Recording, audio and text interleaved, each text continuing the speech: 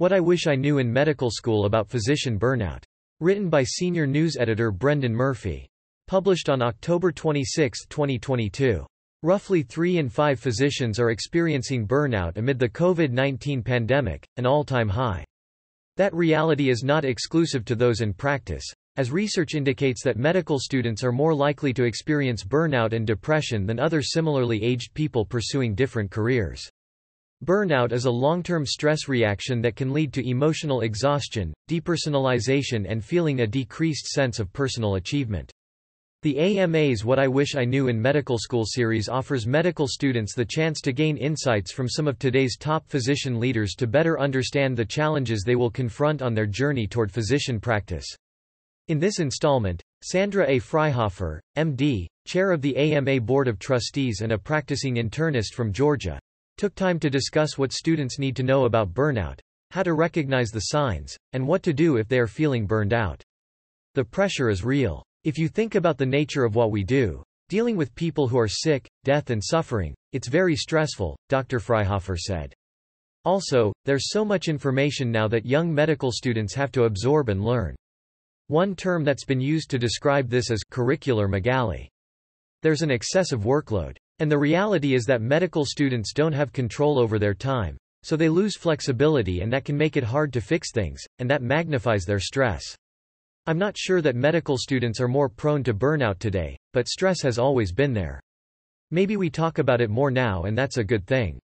There's increased awareness. Burnout isn't your fault. Research shows this is a systems problem, not an individual problem, Dr. Freihofer said. You can't just exercise or meditate your way out of burnout. Policymakers need to do much more. A thing I worry about with students is a lack of control and flexibility. Medical school deans and administrators need to think about that as they plan the programs for these students.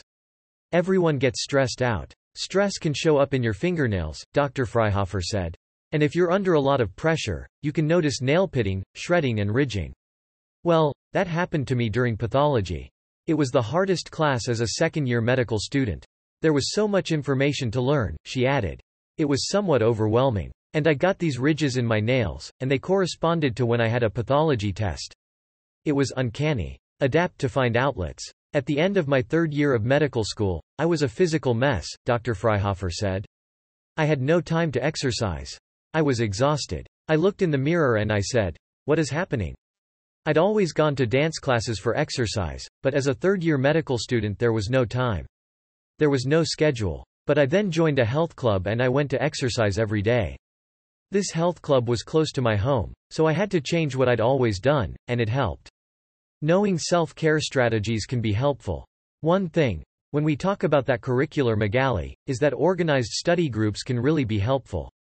They can reduce stress, anxiety and depression.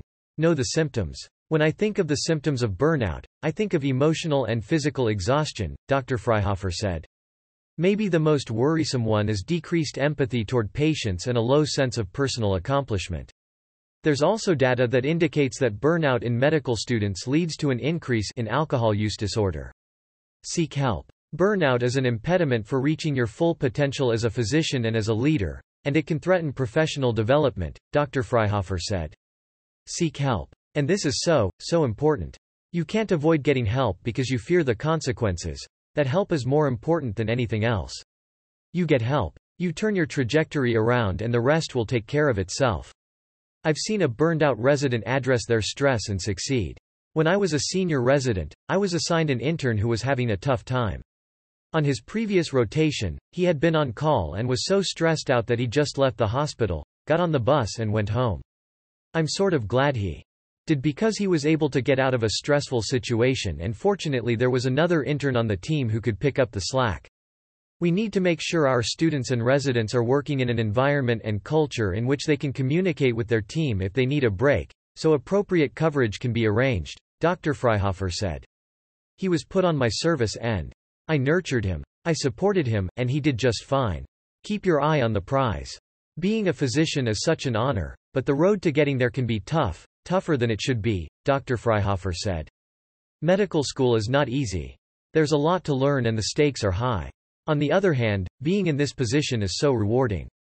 Medicine is a career that gives you amazing opportunities to help people in your communities and, through the work of organized medicine, to help people across the country live longer and happier and healthier.